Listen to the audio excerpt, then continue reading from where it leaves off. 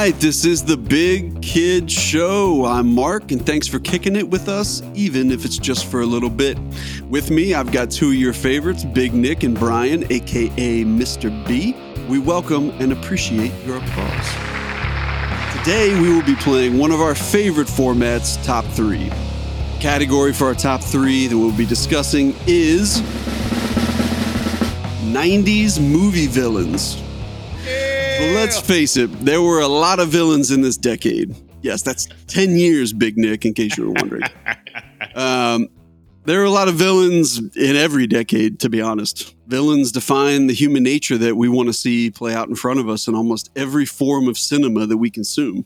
The formula that never seems to fail. It's the recipe that never gets stale. It's the reason we can have 2 million different comic book movies and keep coming back in record numbers. No matter how many movies come out, we love having a good guy to root for, but maybe as equally a bad guy to despise. That bad guy can come in many forms. Sometimes they're the doofus that somehow is dumber than, air quotes, that one guy at work. Sometimes they're the genius that always seems to be a step ahead of the hero in the story. Sometimes they are so evil it makes our skin crawl to think that they are someone or something that could ever exist in real life. So whether we are annoyed or terrified, we're always intrigued, craving to know how far this villain will go to get their way. We have an insatiable thirst to root for good to triumph over evil. Well, most of us do. To root for the inherent good in the people around us. Well, today, let's flip the script and get our hands dirty with the bad. Let's celebrate the characters that make us thankful that they are only fiction. Hopefully.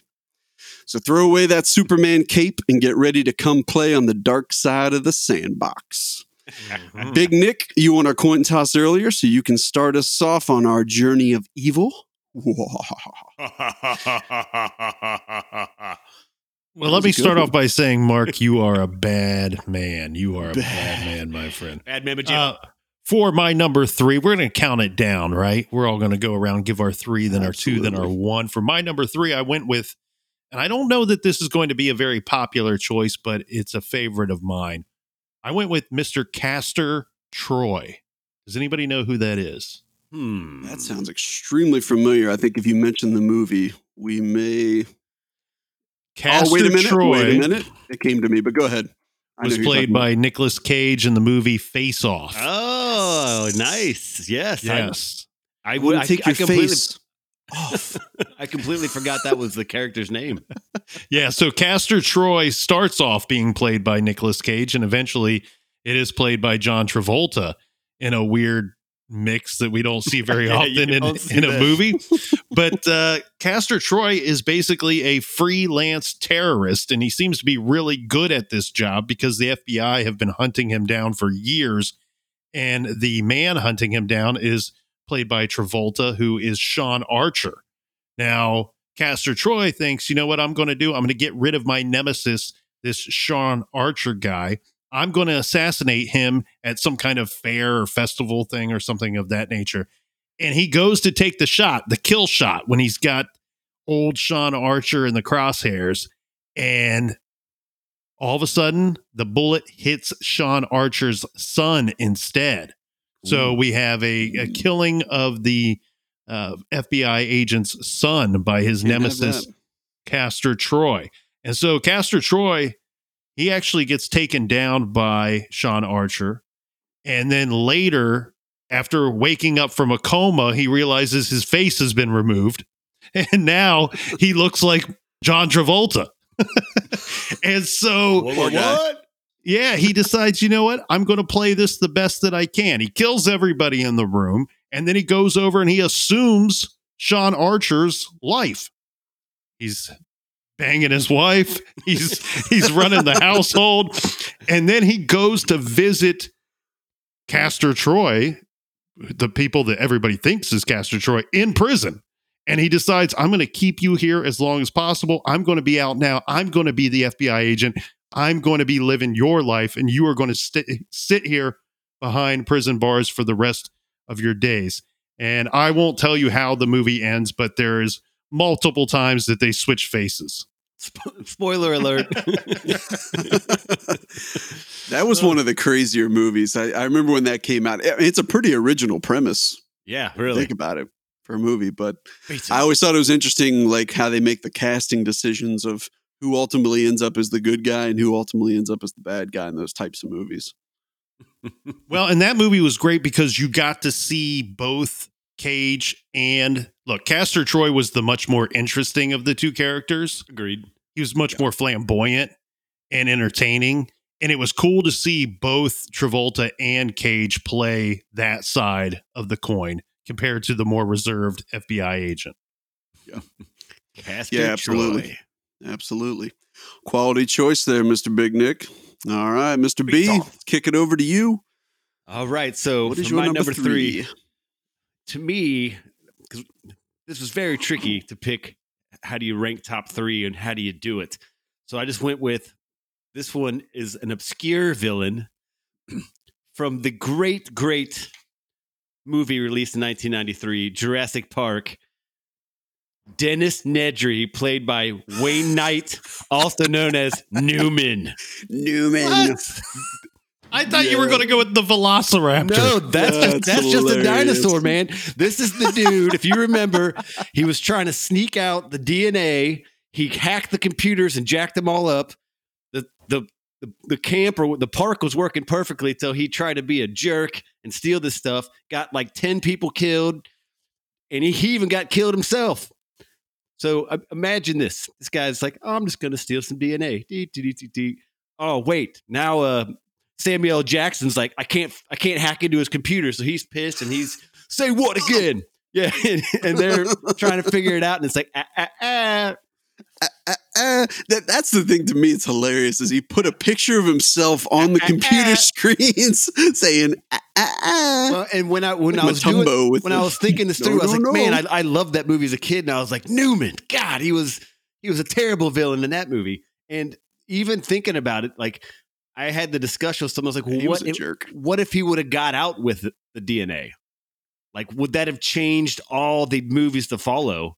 Because this DNA would have gotten out way faster. Remember, because there are like 5 Jurassic Park movies now. Mm-hmm. Yeah, there's a bunch. And all we really see in the movie was it got washed away in the rain, and that's all that we see. Yeah. But all those people that died in the movie would have not have died. Even some of the dinosaurs died, remember, because the T-Rex started killing everything else, and the Velociraptors were killing goats and cows, and so it was a bloodbath, I tell you. All kinds of crazy stuff. Dennis Nedry of Jurassic Park, played by Wayne Knight, also known as Newman. That's a despicable man. Despicable. Yes. He's my number 3, and I'm still mad at him. If I see him, I'll be like, Newman, why'd you do that, bud? I can feel your frustration with Newman. Oh, I'm fired up. You know what Newman's saying? Yeah, he's going, hello, Jerry. Hello. So yeah, that's my number 3. A little obscure as you would think a villain, but again, without him locking down the computers, you don't have a Jurassic Park movie. Because you remember everything was working fine until he jacked up the computers. They couldn't get in the computers, and all of this was to steal DNA for some kind of money scheme, which most villains are into it for money. So it is Nedry. That's a good point. So I don't know if you could have possibly led up to my choice any better, Mr. B, and been a better fluffer for my decision. Ooh, he picked the Velociraptor. I actually cheated a little bit and did a tandem, but they're all dinosaurs, so it doesn't matter. I'm going with the T-Rex and the Velociraptors. A double from Jurassic Park for my number 3. So I'm going with the bundle package. We'll allow it. And I think you bring up a good point, Brian. If it wasn't for the guy that you picked, I would have a different number 3. So thank you, Newman, for serving up the number 3 choice. But no, I like you said, Jurassic Park. It was a huge movie. I mean, it grossed $914 million worldwide during its release. And the CGI stuff at the time was groundbreaking. I mean, remember it was literally like you were watching it. It wasn't like all that crappy stuff you saw even a couple years before. And I remember seeing that in the theater. It was just like, I was just going to say, did you gents see that in the theater? Because there are I would say there's only a good number. I don't know what the number is. I don't know why I said good number. That's when you don't have a number, you say good number. But there's a certain number, let's say, of movies that must be seen in the theater to fully appreciate them. Jurassic Park is probably in the top 10 because the sound alone, and it's freaking dinosaurs. You need to see them on the big screen or else there's no point. Oh, I absolutely completely agree with that point, Big Nick. I agree. And they re-released it. So I don't know if you guys remember. I think it was early 2010s. They actually re-released it, and they did it in 3D. It cost them more than $10 million to redo that movie in 3D. I never saw it in 3D, but that would be pretty cool. That put it over the $1 billion mark worldwide. So I mean, they knew what they were doing, when they made that. The interesting thing is Michael Crichton, the guy that wrote the book, that really kind of was released in parallel with the movie, was inspired, he said, by Godzilla. So Godzilla was his inspiration. Yeah, watch Godzilla with those CGI effects. Yeah, exactly. Well, and here's where I'm going to kind of go on a little bit of a rant. I'm going to try and keep it very short, but I got to tell you guys, when I was doing the research for this, I was just totally enthralled with a couple videos that were out there on YouTube from the guys that created some of the dinosaurs. So yes, Brian, there definitely was some CGI. I thought it was almost all CGI. I was very wrong. Yeah. So Steven Spielberg actually wanted to do all animatronics for the entire set of dinosaurs. And then they found out very quickly that was going to be way too expensive and they didn't have the budget. So they pulled in this guy, Stan Winston. Are you guys familiar with him? Oh, I know Stan Winston. We hang out all the time. Absolutely. So he's done all kinds of different movies. He has a school of Hollywood like design, right? And they've done Terminator, Alien movies, Predator movies, right? A lot of the big blockbuster movies. And his company did the T-Rex and the Raptors. The Raptors started off as pieces of foam. I don't know if you guys knew this. There was a guy inside of the Raptor body in like a skier position. So do you guys remember the scene in Jurassic Park where the Raptors are hunting the two kids and they bust into the kitchen? Yes. And one of the Raptors busts in and he stands up and kind of howls out, and the other Raptor to kind of call the other Raptor. That was a guy in a suit that they basically built. And he said he was in there for up to 4 hours at a time. He was training for like hours a day for weeks. He said it was killing his back. I couldn't even imagine being in that suit for that long. But there was actually quite a bit that there was literally a dude in a suit, and then they show it.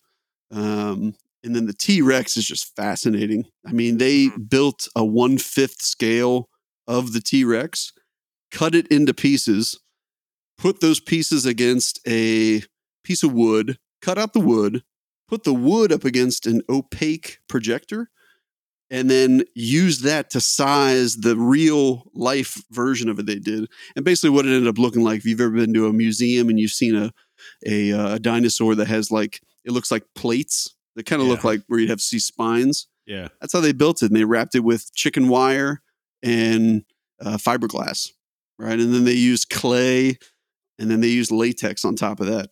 This is the last thing I'll say. I know I'm getting a little ranty with this. I could go bubble gum and duct tape.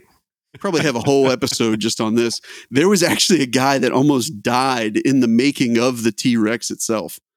So basically, they had to pull the latex skin over the clay when they had that on there, and it was like hundreds of feet long. They could only get their arms up in the front and the back. So somebody actually had to climb into the animatronic huge T-Rex that they built. This thing was like 9,000 plus pounds of steel and wood and all the stuff. He climbs in, and basically he tells them, he has to go in and glue it down from the inside and sew it up. So this guy goes in, and they have to power up the T-Rex and move the head in a position so that he can get in. And there's a whole bunch of hydraulic cylinders and sheets of metal. And they said the one thing you can't do is you can't power down the T-Rex, because if that happens, the T-Rex is going to collapse back down to its unpowered on status, and this guy's inside. So Murphy's Law, of course, the power at the studio went out when this guy is inside of the T-Rex. Uh-oh. I'm not making this up. So this is the quote from the guy. I'm just going to read this. I crap my He said, pants. suddenly I could hear the hydraulics stop and the power start going down, and I could hear a muffled shout from outside. There's somebody inside the T-Rex. All I could think of were these big hydraulic cylinders and giant metal sheets shearing across each other, with me in the middle of it all. I pulled my hands and legs in as tightly to my chest as I could and just stayed like that, hoping no part of my body would get caught in all the moving metal. So they literally had to have guys push the head up, and then he crawled out from the jaws. I don't mean to laugh at this poor man's Yes. experience, but all I kept thinking about was I've decided the best way to kill the monster was from inside the beast. Get inside the belly of the beast. Well, so I have to bring up that, them being your villains, all they're really doing is just being their human, their animal nature, right? That is true. And actually, so I found, this is an interesting thing, a list of confirmed deaths from Jurassic Park 1. Okay. And this includes dinosaurs and other animals. All right. So there's only 10 on this list. So I'll fire through it. It's not as much of a bloodbath as I thought. Yeah, I thought it's that too when I looked. So the first person that died, I think, was a handler. His name was Joffrey Brown, died by Velociraptor. Then a cow died by Velociraptor. Yep. Then a goat by T-Rex. Mm-hmm. Then Donald Gennaro by T-Rex. I don't know who that dude was. Then Donald was asking for it. Yeah. Then Dennis Nedry died by that Dilophosaurus, the thing that spit in his face. Then he got mauled by it. Then a Gallimimus died by T-Rex. Then that's another dinosaur, I'm Yes. guessing. Okay. Then Ray Arnold, a dude, dismembered by Velociraptor. Robert Muldoon, mauled by Velociraptor. Then Velociraptor 1, killed by T-Rex. Yes. Then Velociraptor 2, killed by T-Rex. So T-Rex really saved the day at the end. Didn't the old man have a heart attack? Did the old man die? I don't think he died, but I don't know if He did have some kind of heart I guess attack. they weren't calling that like a murder. They were calling that like natural Right. cause death. But Yeah. good question. But yeah, this one only had 10 listed that I could find. So Yeah, and it was kind of interesting because they confirmed that. So at the time, obviously in the movie, the T-Rex could only hunt by sound, right? That was kind of the premise that they went with. But it's even interesting since that movie was made, they've determined that they think that it actually could hunt based on smell, and that it actually really had pretty excellent vision. So there was some assumptions made, I would think. get But one as a pet. here's the part that I bet you guys wouldn't guess. And then Big Nick, I know you got something. The sound of the T-Rex's roar. So they used multiple animals to create the roar. I don't know if you're going to feel the same about it after I tell you what they were. Tiger makes total sense. Alligator, penguin, baby elephants. The tiger was going to be my guess without any options. So, but he was a villain on set, Mr. B. I will say that. I'll give you that. He was terrorizing stuff, but I mean, he's just a dinosaur, man. He's just trying to walk around and bite stuff. He's trying to Know live. any better. Hey, he's been in dinosaur jail for how long? He was born in captivity, man. He's rage. So you're saying Newman was right? Newman was wrong. All right, I could keep going on. We could have a whole episode, but I'll stop it there. So, all right, that wraps us up on the first round through. Let's move on to the second round here in our number 2. So, Big Nick, you want to get us kicked off with your number 2? So my number 2, I went with look, and he's probably going to be the most interesting looking villain on anyone's list. So I went with Mr. Darth Maul from the Phantom Menace. And for those who don't recall, this guy is, he was basically Darth Vader before Darth Vader. And he's kind of the ninja version of Devil Darth Vader. Yeah. He's got the look, and I don't know what kind of creature he is, but he's got the solid black face with the bright orange or bright red. I don't know if that's a tattoo or if that's part of his skin. I think he had a lot of work done, his tattoos. Right. His face tattoo is even better than Mike Tyson's. But yeah, one of the best looking villains. I think one of the coolest looking villains. He killed Qui-Gon Jinn, who was Liam Neeson. That's not easy to do. He's hard to kill. It's been proven he's hard to kill. Well, Darth Maul took him out. We're led to believe that he dies at the end of The Phantom Menace because he's cut in half. He's bisected by Obi-Wan Kenobi, who uses Qui-Gon Jinn's lightsaber to cut Darth Maul in half.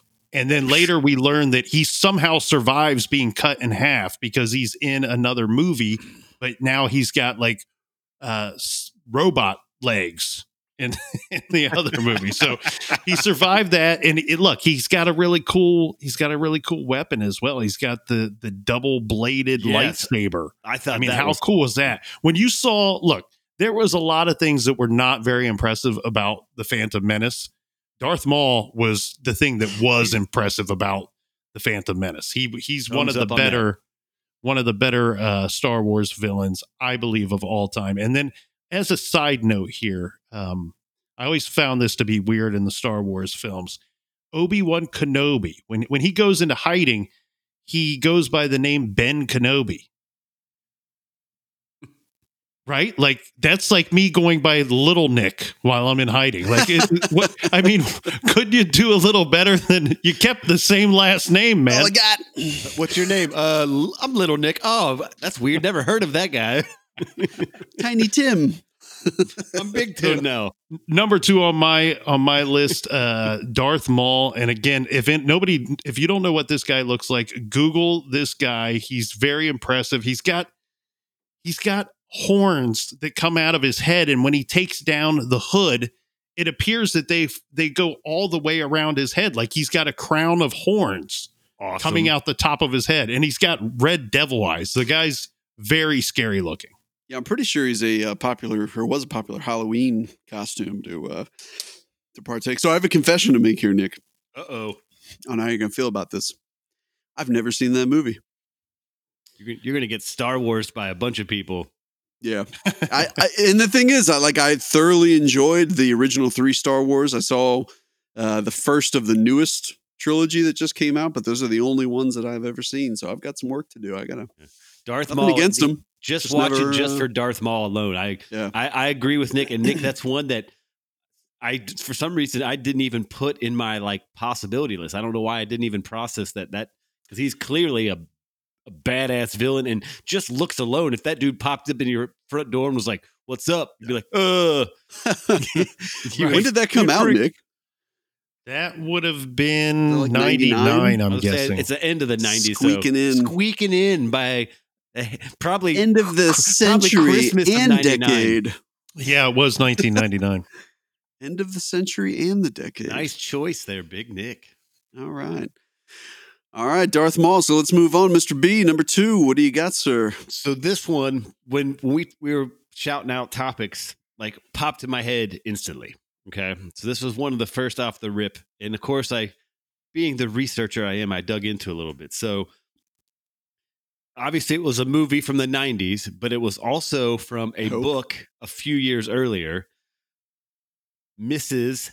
Annie Wilkes from the movie Misery. Great choice. So the Stephen King novel, which came out in 87, the movie film adaptation was released in 1990 called Misery. If you've seen it, there's always a few scenes that pop out, but the ankle breaking scene, even still to this day, if I watch that, you just go, my stomach just thinking about it. So when you look at, she was terrifying. A villain like that, yes, and again, if you read the book, there's way more to the story than what the movie does. I mean, the movie does a great job of showing it, but just like any Stephen King novel, you don't usually get the whole literary picture. But doing a little research, and you kind of see hints of this in the movie. She is a serial killer. So I don't know if you remember one of the scenes when he gets out of the room and he sees like a bunch of clippings and stuff about her being like a shady nurse. And I actually looked it up, and I was trying to confirm like what her death count was. And they're guessing it could be up to 70 people.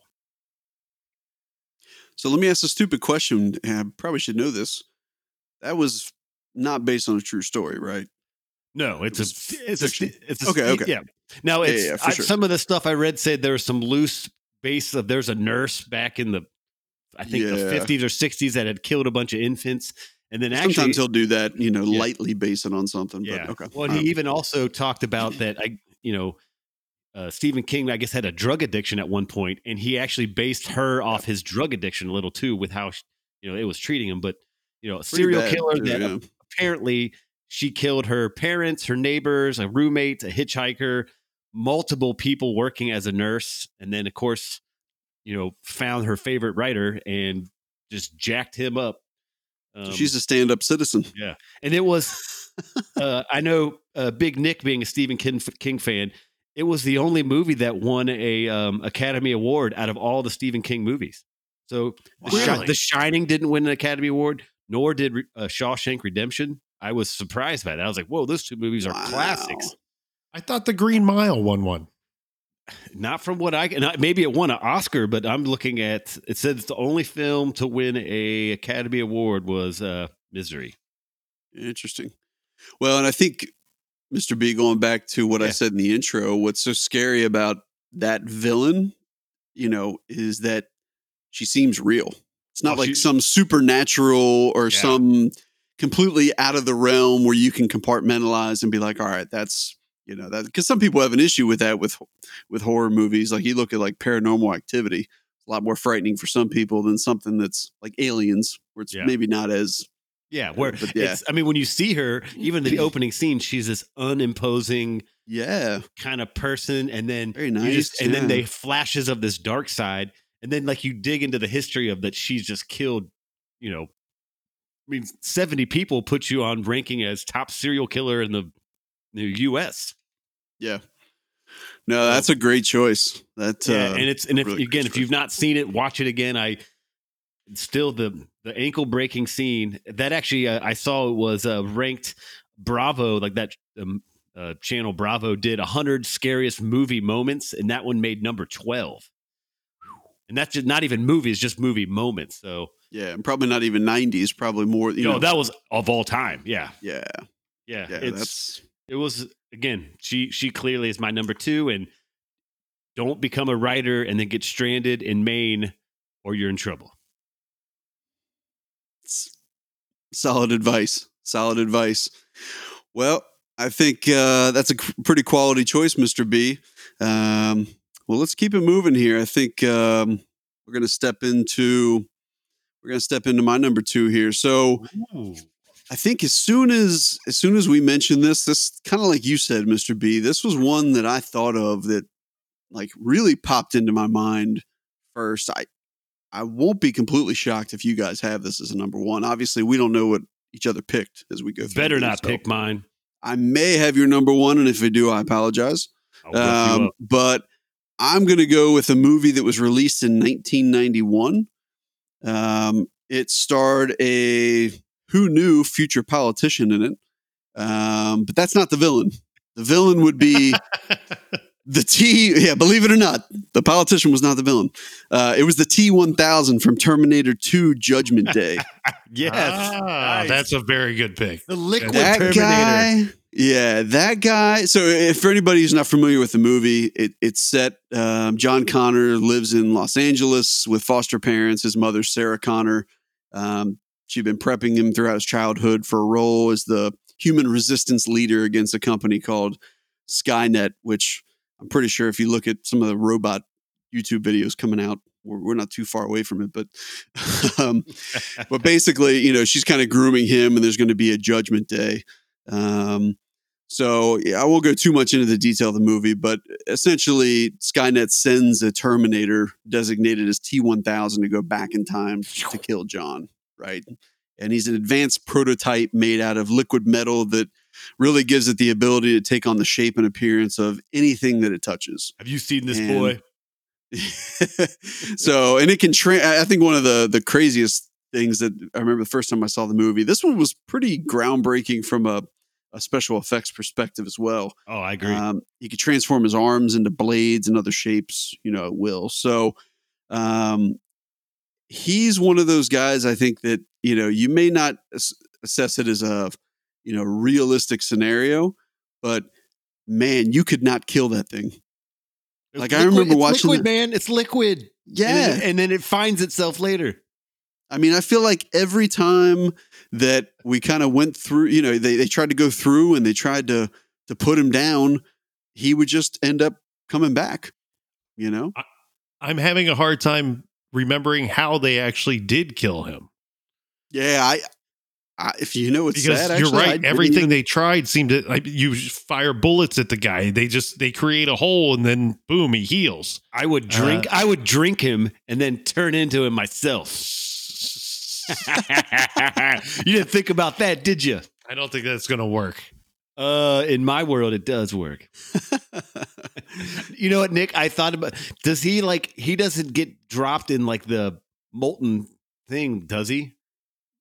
That might be. I think it has something to do with. They were in a factory. I remember that. That was the final scenes. Or was it? Remember, because he was frozen at one point, but then he thawed or something. I might have. Yeah, I think it was. They were in like a factory that. Man, people have seen this movie. Are gonna. Oh, we're gonna get on us, but yeah, we're not. But we're not I think they were in a factory that basically did like the melting of metal. The smelting. But the crazy thing about that movie, so it came out in 91. The budget was somewhere between like 94 and 102 million was where it was kind of guesstimated at, which easily put it at the most expensive film ever made. But it made over 500 million worldwide. Good and investment. Was the highest grossing film of 91 and of Schwarzenegger's career. And the highest grossing R-rated film of all time. And also until Matrix Reloaded. Also, important note, and Big Nick would know this, one of the most awesome pinball games to play. If you've ever played T2 pinball, T2, it was like it took pinball to the next level at that time. I mean, I remember I was like, oh, it had the screen before the screen was cool. Like it did a bunch of stuff. And I mean, that's still one of my favorite pinballs to play. And that was, early 90s. I mean, now if you play pinball, they're way cool, but thumbs up to the pinball game too. Yeah. Yeah. So the place that put the special effects together was a place called Industrial Light and Magic. So their graphics department had to grow from 6 to 36 people to accommodate the work required to bring them to life. And it cost $5.5 million and 8 months to produce. And it amounted to 3.5 minutes of screen time for a lot of those special effect type. Yep. And you know what? They probably underbid that job, right? $5.5 million actually seems fairly cheap for the outcome. Like afterwards, they're like, we really should have pushed for 15. Well, yeah, 36 people. I mean, and if you're top of your industry as a computer artist, yeah, if you do the math, what's 5 million divided by 36? So, yeah. Well, another interesting thing is that there's several scenes with Arnold Schwarzenegger and Robert Patrick, obviously, who played T-1000. They never exchanged a single line of dialogue face to face in that whole movie. That's right. Because I think once they start fighting, they don't talk to each other, right? That's amazing, considering how good Arnold is at the dialogue portion of these movies. Well, and I take that back. I was going to say, I take that back. The only line that was shared between the two was the "Hasta la vista, baby," and that was it. Hasta la vista, baby. But yeah. And there was some words that they exchanged over the phone. Where it used John's voice. Oh, right? and he's got that knife through his stepmom's head. Remember that? He turned his forearm and he was holding her. I remember when they panned over to that, I was like, whoa. Yeah, there were some pretty brutal moments in that one. But, and if you remember, he made a cameo in either Wayne's World or Wayne's World 2 when they get pulled over, and he was like, have you seen this boy? And they're like, that's right. I forgot about that. Good call. I still love the part where Arnold tries to punch. Oh, and it goes punch him, and it goes into him, and he just that's what a good movie. That's a good movie, and it's such a unique bad guy with the liquid metal idea. That just was awesome to me. So good choice, buddy. Absolutely. Well, and I'll drop a couple quick fun facts on you because I know how much Mr. B loves his fun facts. I hate fun facts. So They're fun. The T-1000 was almost played by Billy Idol. That would making that up. Cameron's original pick to play the T-1000 was Billy Idol. And there was, I guess, a serious motorcycle accident that Billy Idol was in that prevented him from accepting. He almost lost his life. Oh man, that movie would have been completely different if the lip curl guy just showed up and he was like, So another one, the shopping mall where the two Terminators descend on John to try and to find him.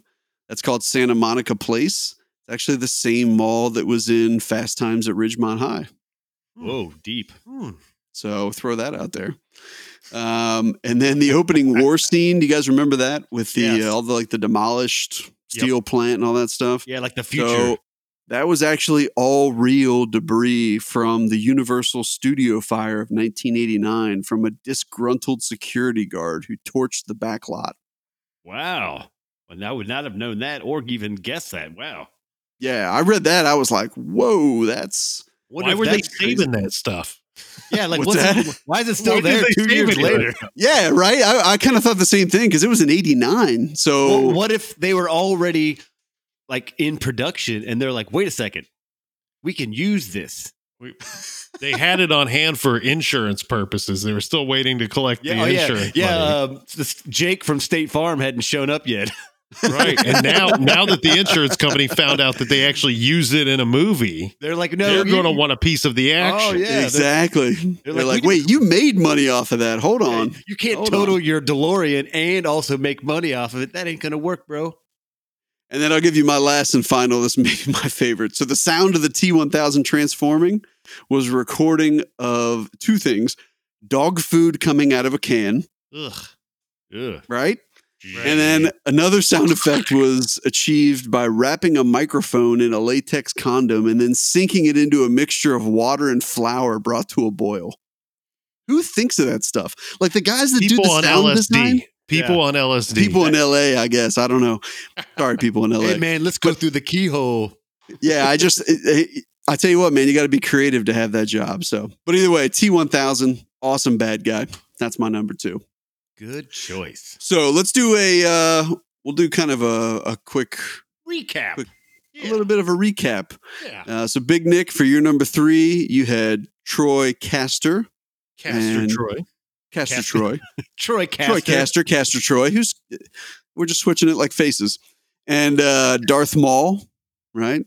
Yep. And then Brian, we had Dennis Nedry, right? Newman. And for your number 2, you had... I'm putting your memory on charge there, bro. Annie Wilkes. Annie Wilkes, a little misery action. And then I've got the T-Rex and the Raptors from Jurassic Park and the T-1000. So let's get it going here, guys. We'll number get ones are coming. The number ones. So Big Nick, kick us off. What do you got? I tell you what, it's an impressive list so far. We got a little bit of every flavor out there that you can think of, right? We got freelance terrorist. We got psycho woman who's probably killed dozens and dozens of people. We have some nerd guy hiding behind a computer. We got the reptiles. And then who knows what T-1000 actually is at the end of the day. He could still be roaming around. Liquid metal. You know, Darth Maul, he's from space. But I went with the man. Just a regular man for my number 1. A regular man. Yeah. His name is so well known, I don't even have to say the name of the movie that he was in. Ooh. Let's test that theory. Yeah. Hannibal Lecter is my number 1. He is just a regular man who likes to eat people. Hello, Clarice. So the movie Silence of the Lambs comes out in 1991, and Hannibal Lecter, he's a weird thing for just the American population in general, right? Because he is this ultimate bad guy. He's a horrible, despicable person. Not only does he murder people, but he eats them.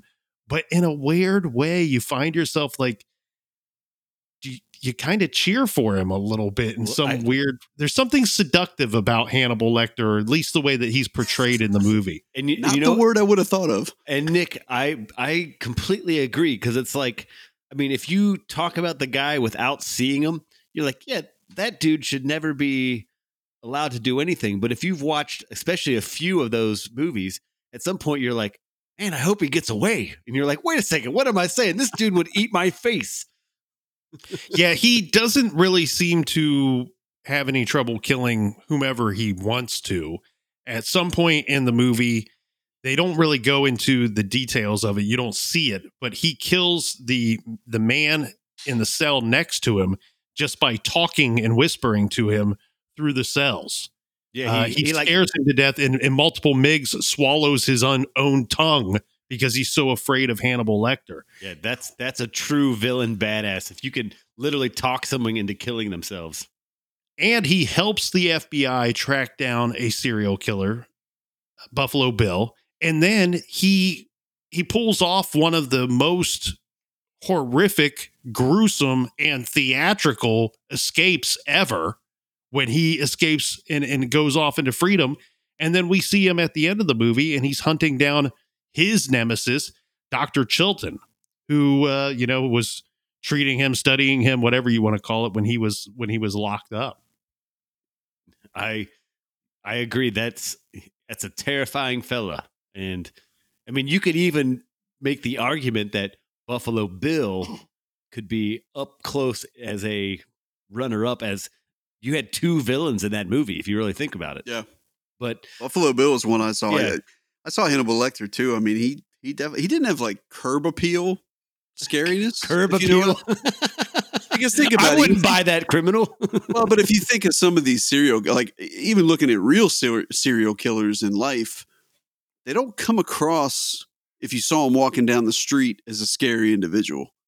It's once you know the capability of what they're able to do is what makes them terrifying. And that's like we were talking about with Annie Wilkes, and that if you just saw a picture of him, no big deal. But then you like that scene when they're grandpa, when they're wheeling him around on the what are they called? Oh, on the dolly. With the thing on his face. I mean, I was trying to talk my nephew into dressing up like that for Halloween one year, and I couldn't get him to do it because I was like, man, how awesome if I just wheeled you up to the thing and you were like. I'll tell you what, when you see the mask on him, the brown mask with the bars over his mouth, then you know that dude's nothing to mess with. That's called I will bite your face off mask. Yeah. Well, and he always had something interesting to say, whether it was something dark or maybe even funny or witty for the moment. Quick-witted. Yeah, he what made him so terrifying was not just the, how horribly he would kill people or what he would do to their bodies, but also the intellect. He would use his intellect to get the better of whoever he was against at the time. Now, he was named in 2010, Entertainment Weekly named him one of the 100 greatest characters of the last 20 years. Wow. And last year, he was listed as the 18th greatest villain in TV history by Rolling Stone magazine. 8th? Wow. 18th. 18th in TV history. Still quite high. That's still, top 20. Well, so Hannibal the Cannibal, also known as the Chesapeake Ripper, I think is probably the best villain of the 90s, at least the most memorable. Well, and especially when they create a series of movies based off a villain, which you don't see that very often. I mean, there's 3 movies in the series, and then they actually did a TV series, right? Called Hannibal. Yeah, so there's Red Dragon, The Silence of the Lambs, and Hannibal are the 3 movies, which were all 3 books as well. And then they also did a TV series. Yes, before that they did a movie called Hannibal Rising, which was not, I don't believe it was based off of a book. It was only a movie, and that's like the prequel. That's about his childhood when he's younger. Yeah. Well, in the newer series, we're not talking 90s at this point. We're talking more recent, but the series where it actually has him helping the FBI agent, that's actually a great series. But it just shows you it's got some staying power. Yeah, the background of how good the villain is in terms of quality or whatever you want, how you're going to, not quality, but they can do multiple movies and multiple TV series off this one villain. I mean, usually you see that with heroes like Batman, Superman, not bad guys. So that's awesome. Yeah, I considered him, and actually, same thing. I had to look up, like, all right, I don't think this dude is based off of a real life serial killer, and thankfully he's not. But I mean, yeah, he's he's a weird villain because, before he is captured, before he is outed as a serial killer and caught and put behind bars, he is an active serial killer himself, and he's assisting the FBI in hunting other serial killers, and he's killing right under their noses. A well-respected psychiatrist. And then, and then afterwards, he's locked up, and he's helping them once again track down the Tooth Fairy in Red Dragon. Yep. And the whole time he's trying to kill Will Graham from behind bars. And then in Silence of the Lambs, similar situation. He's helping them hunt down Buffalo Bill. Meanwhile, he's planning his escape. Well, and if you look back, smart fellow. I don't probably know all the details, but he was a killer with a little bit of ethics. I mean, he had an appreciation for the female character. So Jodie Foster, obviously, who played. But there was people he clearly could have killed and didn't. Besides, like the escape stuff. I mean, he tended to kill people that weren't always good people, or I mean, you didn't see him people he despised for one reason or another. And sometimes it could just be their manners or their lack of etiquette. So he had a little bit of a ethos behind his killing. It wasn't just random killing. So he's a top notch serial killer. Good choice, Big Nick. All right, Mr. B. Well, let's move on to your number one, good sir. What do you have in your top slot for? So my number one, because it can't be contained by one person. So it's a duo as my number one villain. Stealing my strategy. Nice. Yes. And the first time you see these fellas is November 1990 in the blockbuster movie Home Alone. They are called the Wet Bandits, known as Harry and Marv. That's my number one. Wait a second. I considered it your number one. That's my number one. It. So their whole plan is foiled by an 8-year-old. Exactly. But hang on, let's get into this. I picked Hannibal Lecter. Don't be Mr. B speed. Yeah, don't be judging my villain. I didn't judge your villains. So, Harry, which actually, how hard it was to find these guys' last names? His name is Harry Lime, played by Joe Pesci, and Marv Merchants, played by Daniel Stern. If you remember, their whole plot was, hey, all these people travel at Christmas. Let's break into their houses. So they do that, and then they, of course, get away with a few of them, and their whole gimmick is we'll leave the water running. That's the Wet Bandits. Well, that's just a real. It also runs up the water bill. Yeah, what a calling card. That's just a real dick move.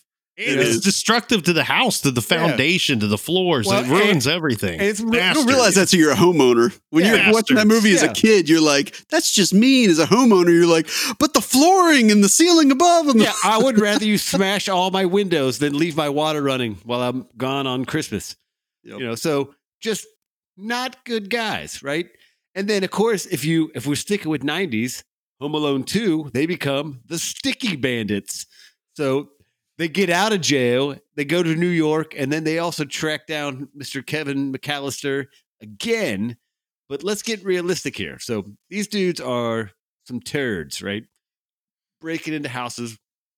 But do you guys remember like the final 10-minute scene when they're trying to break into the house and Kevin McAllister just kicks the crap out of them? Yeah. Okay. So I found an article where a medical doctor watched those scenes and was like, all right, how many times would they have died? Okay. Cause you remember blowtorch to the head, blowtorch, iron on the head, slipped. I mean, how many times they fell on ice? So Harry, he's pretty ruthless. Yeah. Harry would have died 9 times. Ooh. Okay. And Marv would have died 14 times. So if we're actually getting realistic, these are the worst criminals because they can't die. They literally survived Literally can't. They literally should have died a combined 23 times, still alive.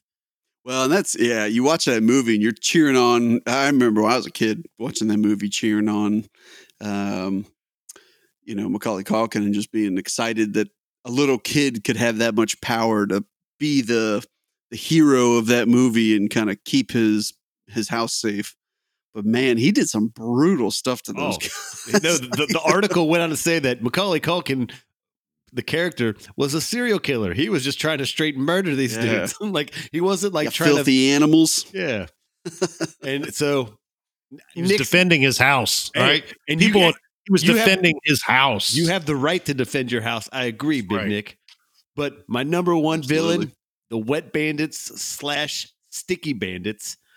And of course, Big Nick loves fun facts. I got 2 or 3 quick fun facts. I do enjoy facts. So remember the tarantula that was crawling on Daniel Stern's face? Yep. Yes. Real tarantula. That was not fake. Oh. So they were like, hey, we're going to put a tarantula on your face. And he's like, okay. Sold. One of the actors that was offered the role instead of Joe Pesci. Take a guess. Danny DeVito. Hey, good guess. Not correct. Just thinking of short guys. Right. I got nothing. Robert De Niro was offered that role. Wow. I can't believe he turned it down. You're going to break into this house? I'm going to break into this house. I'm sure that meeting didn't take very long at all, right? Yeah, exactly. So like, it's funny because I read that and I was like, man, that would have been a different movie if De Niro was like, you know what? I'm in on Home Alone. He actually probably would have made a bunch of money, but especially right after he did Goodfellas in 90. It's like, how do you go from Goodfellas to that? Yeah. And the scene, I think they caught him in like the treehouse and they're like, we're going to bite his fingers or something. Do you guys remember that? Yep. And Joe Pesci really did accidentally bite Macaulay Culkin's finger and like broke skin and drew blood because they shot the scene and he bit down on him and actually bit his finger, like bit the hell out of it. Like he still has a scar apparently on his finger, which is actually pretty sweet to be like, I got a scar from Joe Pesci. You got that? See, and I've always thought here, Mr. B, that if I were to be cast to play anything, like, okay, yeah, you can act, right? But why not just do the stuff for real? Then there is no, you pull it off perfect. Like, oh, he played that part perfect. Like, yeah, because I really bit the kid's fingers. Yeah, I really did take a paint can to the face. That looked real, right? Yeah, because I bit him. Yeah. All right, so Nick, we know will bite kids' Nick's fingers. Ruthless, man. Yeah, and seriously. Last note: the McAllister house. You remember that big house? Yeah, mansion. Sold in 2015 for $1.85 million. Oh, not bad. And I guess it's in a suburb of Chicago or something. But so it was a big house. It was nice too. But the problem is now everybody knows the layout of your house if they also want to plot a robbery. Right. Like if you walk in, I mean, there better be micro machines on the floor and paint cans flying out my head, or I'm leaving. You guys aren't doing it right. Absolutely. Quality choice, Mr. B. Whoever purchased that house, I hope they updated the furnace. Yeah, the furnace seemed a little out of date for a $1.5 million home. I agree. Hey, some people like it old school, man. All right, gents. Well, good number one choices. Both of you guys had ones that I strongly considered making my top 3, but they're still not as good as mine. So let's just get to the goods here. So let's go with my number one choice. I think I can pretty confidently say that the guy that I picked, I won't even say the guy, the character that I picked for the number one on tonight's list, really probably made every single kid afraid of clowns. And I'm pretty sure you know exactly who I'm talking about. So we're going to kick it back to Stephen King based off of a 1986 novel. It was released in 1990. That character is Pennywise. Nice. Pennywise, Stephen King's It. So he was played by Tim Curry. And I want to be specific. I think even if I know, even if I had a choice between 1990 Pennywise versus the newer movie Pennywise, I would still pick Tim Curry's. Really? Pennywise. All right. I like to hear that. That's interesting. So I've only seen the first of the new It movies, and I definitely will be watching the second one. I need to catch up on that one. But even from the first one, not as good. But anyway, so the 1990 version, played by Tim Curry, was actually only filmed over a period of 3 months in New Westminster, British Columbia, so in Canada. $12 million budget. Wasn't even a movie. It was actually a ABC multi-part series. Yeah, it was like a 2-part movie or something. 2-part? No, it was. I think it took like a whole week to play that thing out. No, it was a 2-parter. Yes, yeah, so I think it showed like an hour and a half and then an hour and a half or something like that. Okay. So exactly. Yep. So the first part was when they were kids. The second part was when they were adults. So they split the movie up into those two pieces, similar to actually how they did the new It movies. Yes. If you haven't seen them, sorry to spoil it, but the first one is kids, second one's as adults. And they're both very good. They're both very, very good. Yes. Yeah. So, the original vision for Pennywise included extensive latex prosthetics to give him like really carved cheekbones and a huge forehead, probably actually more similar to what we see in today's. But Tim Curry wasn't a fan, so the creative directors actually came up with a more stripped back look for him to try out. And really the rest is history. And I think that's actually why I like the 90 version. I feel like the newer one is a little too done up for my own tastes, just my tastes. Not everybody has to agree with that. But, ooh, this man. But it's interesting. Pennywise was one of Curry's least favorite roles. So that was mostly because of the lengthy process it took to get the makeup on and off. I don't know if you guys ever saw a movie called Legend. So it involved a giant devil, basically, in that movie, which Tim Curry played. So it was called The Lord of Darkness. And it took 5 hours every morning to apply the face and body prosthetics. And he did that movie right before he did the It series. I think he was a little burned out on makeup and prosthetics. Yeah, even something like It, I'm sure it was multiple hours of sitting in a chair just to get ready. So, and if you have to do that for 6 months, I mean, you're going to be jaded about that crap. Yeah, and even with the Legend movie, they said he got so frustrated on removing them. He and taking the own makeup, he actually ripped parts of his own skin off with the latex when he'd like rip it off. So it doesn't leave a good taste in your mouth. He played a dead guy in Scrooged. Yeah. And so there was a lot of makeup and stuff that what we're learning here is nobody wants to see this man as is. We really have to spend hours to put him in a movie. I disagree. He was amazing in Clue. Say it. Yes. Clue. So it's funny because if you look back at his older stuff, I think he was even on some Broadway stuff, but he wore makeup. Horror Picture. Yeah, Rocky Horror Picture Show. Yeah, absolutely.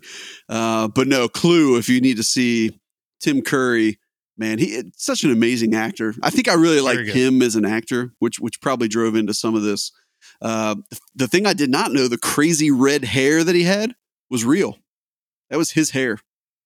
So believe it or not, Tim Curry's actually got game. Yeah, hair game. Most people think it was the wig. Matches the drapes. Why don't you send him a message? Firecracker, we would say. Hey, but he had a tease and frizzed up every single day. Big Nick wants to look at your junk. So another guess who could have played it. You guys probably won't believe who else was considered for the role of Pennywise in the 1990s. These got to be good. Alice Cooper. So think back to like Wayne's World. That's why Mr. Nice Guy. I try to think of his theatrical and movie chops. I'm like, well, he's in Wayne's World. That's about the only other thing I can think of. I like Alice Cooper, but that would have been horrible. It would have been a horrible movie with him. Yeah, he's too smart for that role. Exactly. But who knows? Maybe he could have turned it on. His whole concert show is a horror show. Yeah. Maybe he could have pulled it off. Absolutely. Crazier things have happened. But yeah, so Pennywise, he actually appeared in quite a few of the other Stephen King books. Because the thing with Stephen King is it's supposed to really be all taking place, all of his books in the same universe. And there's kind of an overarching, mythology, if you will, of all of his different books. But he showed up in Tommyknockers, in Dreamcatcher. There's a poster of him, Insomnia, and there's a short story, I think Gray Matter, that he had.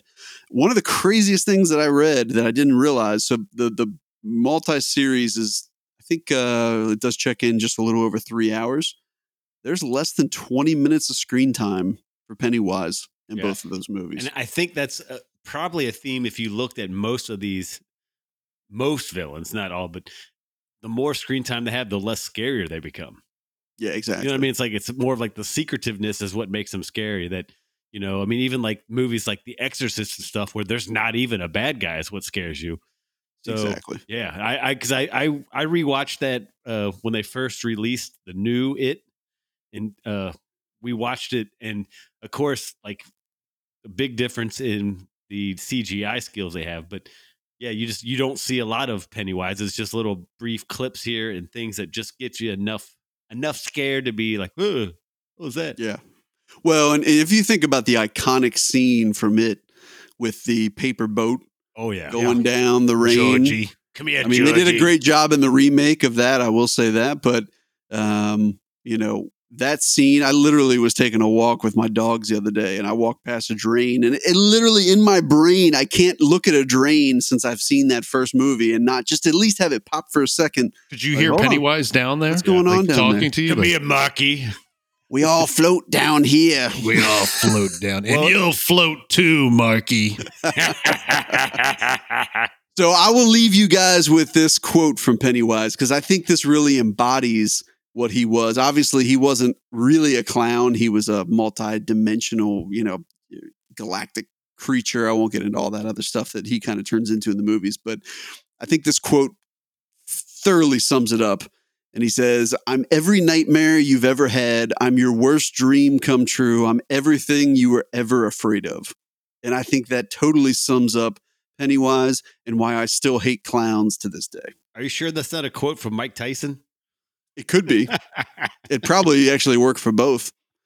So, but that's my number one, guys. Pennywise. Great number one. Yeah, that's, and again, good choices all around, guys. Honestly, yeah, I mean, and if again, watch the new ones too, because of course they're done really well. But just the character alone, I love that you picked him, because I read the book and I've seen both of the series of movies, and just a scary theme behind it. I mean, like you said, there's some paranormal, and then the clown personification is just awesome. So great pick there, big guy. Absolutely. All right, guys. Well, that wraps us up. Let me give a quick review of what we've got. So Big Nick, number 3, we've got Castor Troy, we've got Darth Maul, and then we've got Hannibal Lecter pulling in at number 1. Mr. B, we've got Dennis Nedry, Annie Wilkes, and Harry and Marv, the Wet and Sticky Bandits, I guess we could say. Hey, they're so good. They were in 2 movies. Maybe some weird spin-off of that title. But and then I got the T-Rex and Raptors from Jurassic Park, T-1000, and Pennywise. Guys, any final thoughts or honorable mentions before we wrap up? I'm shocked that nobody picked Dr. Evil. So he was my number 3, and he got booted for the dinosaurs. He was in consideration for me as well, but the humor takes over and makes him not as that. See, to me, menacing. That's why I liked him as well, is because like you don't see a lot of funny bad guys, but yeah, an inept funny bad guy that's bald and has a weird cat. I don't know, but he was on my list. It sounds like we all had him in our thoughts. In our prayers. I started to make notes on him, and he unfortunately was bumped last minute. So sorry, Dr. Evil. One interesting take here is Mark's list. It features no human beings. Yeah, there are no human beings in that because Mini Marcus is not scared of man. That's right. Not afraid of only man. Non-man. Yeah, he's scared of non-man. That is interesting that you. And actually, I'm sure a psychologist could look at our picks and be like, tell us how messed up you are. Like, well, yeah, I'm clearly messed up, but I mean, you guys are also equally messed up. So good luck with that. Well, guys, we got to wrap this up because I got a session with my shrink here right after. I was going to say, hey, Mark, when you're scheduling your session for next week, you might want to ask him if you could push it to the second appointment of the day. Let the guy warm up a little bit because he's got a lot going on here. That's too much at 9 a.m. to come at you full force. You guys were just my therapist for the last hour. I mean, I pretty much exercised all my demons about dinosaurs, clowns, and liquid metal. So, hey, Big Nick, we're going to split $120, buddy. That's a good day. Exactly. Right. Exactly. That's right. I think there was a coupon for $12 somewhere I found, so we can apply that too. Sounds good. Well, I will give you guys one other honorable mention that I had, and I'm just going to name it with the quote. And you guys, I think, are going to know exactly who I'm talking about. And that is Pop Quiz Hotshot. Yeah. Howard Payne. We got to keep Speed. this above 55 miles per hour. Dennis Hopper. Great villain, man. Pop Quiz Hotshot. That's a great quote. He was very close to making my list as well. Yes, and he would have been I a human. Considered him. So he may have been tossed off, but man, he was such a good, he played such a good role in that. Mark is not scared of humans. Except for Howard Payne. All right. Buddy. Well, thank you guys for joining us. We definitely had fun in the sandbox, and hopefully you did too. We'll be back again with another episode. Until next time, be good. Don't be bad.